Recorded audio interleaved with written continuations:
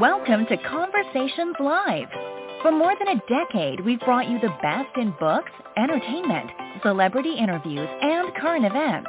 When the movers and shakers of the world have something to say to you, they say it to us first. Here's your host, Cyrus Webb. Welcome back, everyone, to Conversations Live. I'm your host, Cyrus Webb. Glad you all could join us once again. But for our radio audience tuning in at WYAD 94.1 FM and WYADonline.com, we're glad that you all can be with us. Also, tuning in to our online affiliates around the world, including our podcast.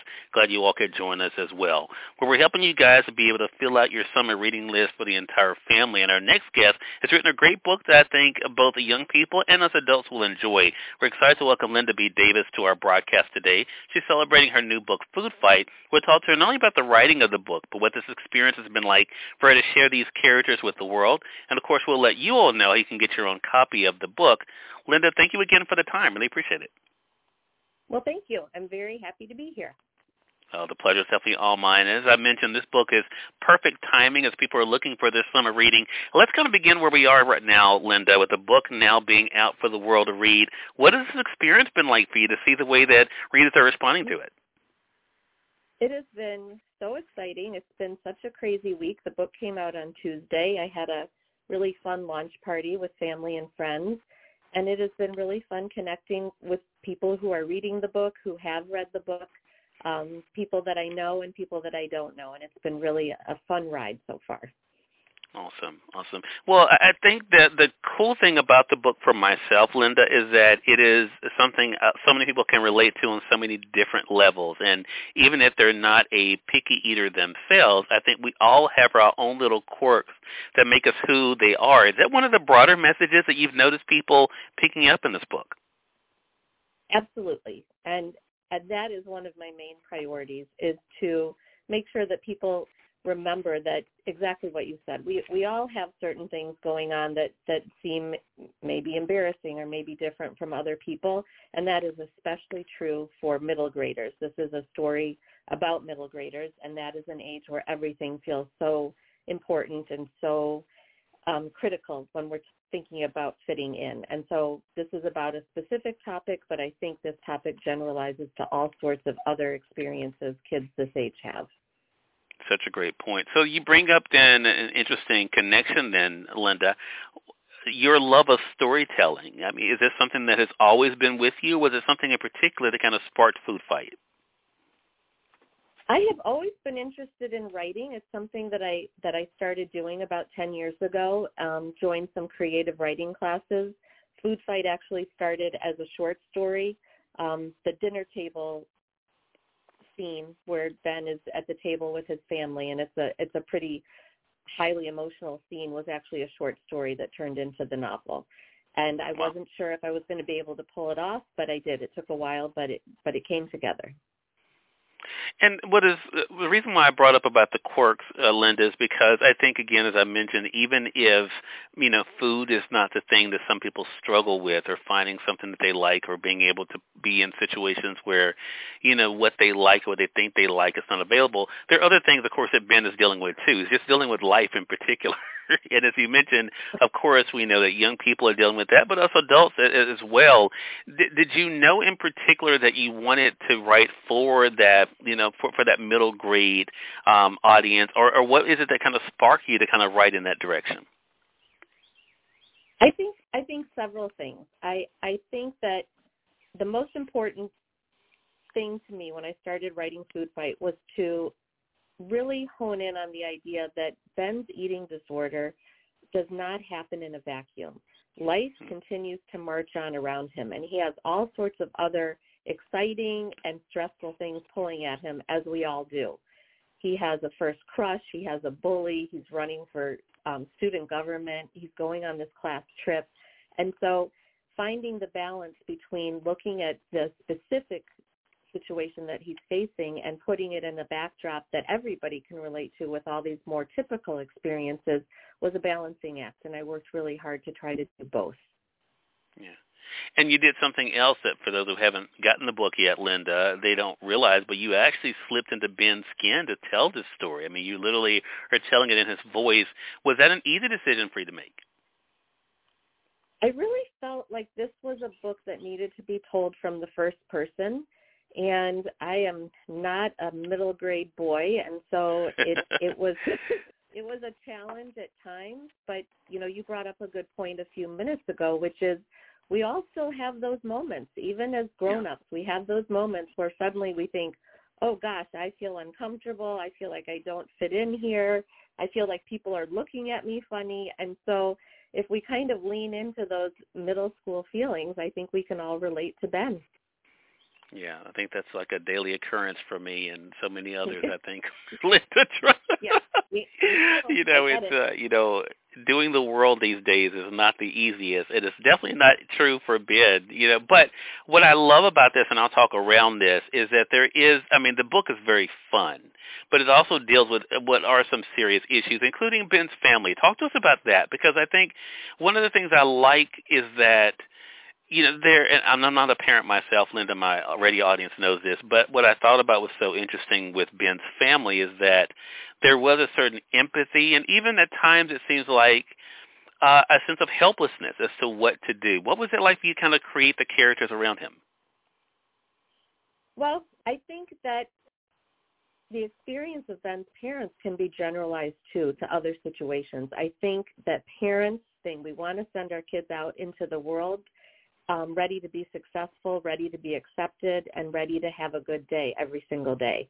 And Ben's parents know that is becoming harder and harder for him, specifically because he has this eating disorder. And yet there are a lot of parents that are sending their kids out into the world every day knowing that their kids have some challenges. And those challenges can create some kind of dicey family dynamics in a marriage, just in the way a family operates, because everybody's kind of working around it. Everybody has different ideas about maybe what should happen. That's portrayed in the book. And again, I think this is specific to Ben's situation, but can be generalized to all sorts of things that families face. And families are facing a lot of complicated things right now. Right. Such a great point. And I think for Ben, as for all of us, we do our best, right? We try, and that's really one of the things we see in the book for sure. I want to say for those who are just tuning in, either on the radio side or online, you're listening to Conversations Live. We're speaking to author Linda B. Davis today. She's celebrating her new book. It's called Food Fight. I want to remind you all can stay connected with Linda as well as get your own copy of the book as well. Linda, you, like the rest of us, are navigating the crazy, crazy world of social media. What has it been like for you on this side, now that the book is out, to be able to connect with people both online and offline? Well, as I'm sure many authors have told you, writing a book is very different from promoting a book. And writing a book is a very quiet, private affair, and promoting a book is not. And so it has been an adjustment for me to shift gears, and I don't love going online and saying, hey, look at this, look at me. But I do want people to know about this book. I've worked hard on it, and I think that there are a lot of kids and families that would like to read this book. To my knowledge, there is not a book written about this specific eating disorder called ARFID in a contemporary, realistic way. And so I want people to know about it because I think that it could be helpful for a lot of families. Plus, as you said, I hope it's just a fun read, and maybe there are people out there that don't know anything about extreme picky eating or the diagnosis of ARFID, but they're going to read it and maybe have a little more empathy next time they sit next to someone who's eating a little bit differently than they do. Yeah, I think that's it. And I think, too, there is a sense of, even though it's a fun read, but we are dealing with some really, I think, serious issues for sure in the book. But we also are able to see how Ben is able to think outside himself, because he is not living in a vacuum. He does realize how he is, being seen by others, but also trying to operate in the world of others. But it brings up a great point in a broader sense for you, Linda, and for our audience, and that is about being comfortable with yourself and not making excuses for yourself. How important has that been for you in your life, and how has that shown itself in Ben? Oh, gosh, that is a very good question. I think personally it gets a lot easier as you get older and you have some perspective. I think what's hard for Ben and for kids Ben's age is they just don't have enough life experience to have perspective, and everything feels enormous. Yeah. And I think it's hard to see past what's happening in your own arena. I think everything's so heightened for kids. I think my experience, I'm not working right now, but having worked as a social worker helped me learn a lot about the reality of how challenging life can be for people at different points in their life. And I think that has given me perspective too. I think being a mom, watching two daughters go through life, going through middle school and high school. And so I've hoped that I've brought all of those experiences to this character and to this book. And all of that, is not necessarily fun. There's a lot of fun in this book, but life can be tricky sometimes. And right. What I love about Ben is that he does get down and he gets discouraged, but he is a resilient kid and he's creative in the way he goes after things. And he's a fun character to read, and he was a fun character to write because he's got some moxie to him that I was always happy to bring out. Yeah. And I think that is a big thing. And I think there are times when it seems overly dramatic. In chapter 34, where Ben kind of says to himself, "I'm doomed, probably for life." I think, there, we, of course, we as adults can be just as dramatic, I guess. But I think there are so many things in life, to your point, Linda, where we kind of feel as though the sky is falling, but then of course we wake up and there's another day there, right? I mean, and there's that too. One last thing I want to talk to you about, Linda, because I think it's a great point here to what the conversation we're having, and that is that Ben is not having to navigate this world by himself. He's able to see there are people there rooting for him. Not everyone's against him. There are people who appreciate him for who he is. How important was that for you to have those type of characters? Yes, he's dealing with the bully. He's dealing with a lot of other things, but he's also dealing with people who are rooting for him.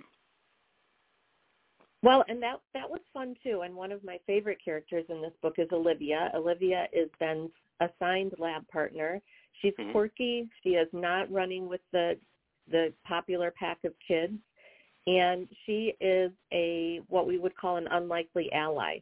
Ben doesn't want to be lab partners with her, wants to get out of it. She's straightforward and a little irritating, and yet she is the person, maybe more than anyone, that helps Ben see himself, helps him realize that he is more capable of handling his situation than he realized. And so once he's able to see himself as someone who can handle things, other people see him that way too. But Olivia is pretty pivotal in getting him there. Yeah, I love that. And so I have to ask you the question I'm sure others are already asking you, Linda, so I wouldn't be doing my job if I didn't do it too. Are we going to see Ben again? That is a very good question that I'm asking myself, and I'm thinking that there's a possibility, and I'm thinking that I really do love writing Olivia, and I'm thinking about how maybe there could be a story about Olivia because I think she has an interesting story to tell too. Okay. I miss them. I'm happy that they're out in the world, but I do miss them, and it is funny when you're writing how some characters come so easily. When I sit down to write Olivia, she comes so easily to me. So I think there might be a story there somewhere, but I don't quite know what it is yet. But I am working on other things too. So I have another a YA novel I'm finishing right now, and so I have other projects in the works also. Love that. Well, congratulations to you, Linda. So glad we had a chance to chat again. Everyone, Linda B. Davis has been our guest. Food Fight is the book out now. You can get it through our friends at Amazon.com or from your local bookstore. If they don't have it, I know they'd be more than happy to order it for you. It is published by Regal House Publishing as well. So, Linda, how can our audience stay connected with you? Well, they can check my website, which is lindabdavisauthor.com, and look for, reviews and events and so forth, and check in there. And I just appreciate having the chance to meet your audience and talk to you about Food Fight. Yeah, the pleasure is definitely all mine. Congratulations, and looking forward, even if it's not about Ben. Linda, you're welcome back. We're looking forward to speaking with you again. Thank you so much. Have a great day. You as well. And we thank your audience for tuning in to another great segment of Conversations Live. Until next time, I'm your host, Cyrus Webb, saying as always, enjoy your day, enjoy your life, enjoy your world. Thank you all for choosing Conversations Live, and let's go make today amazing. Take care.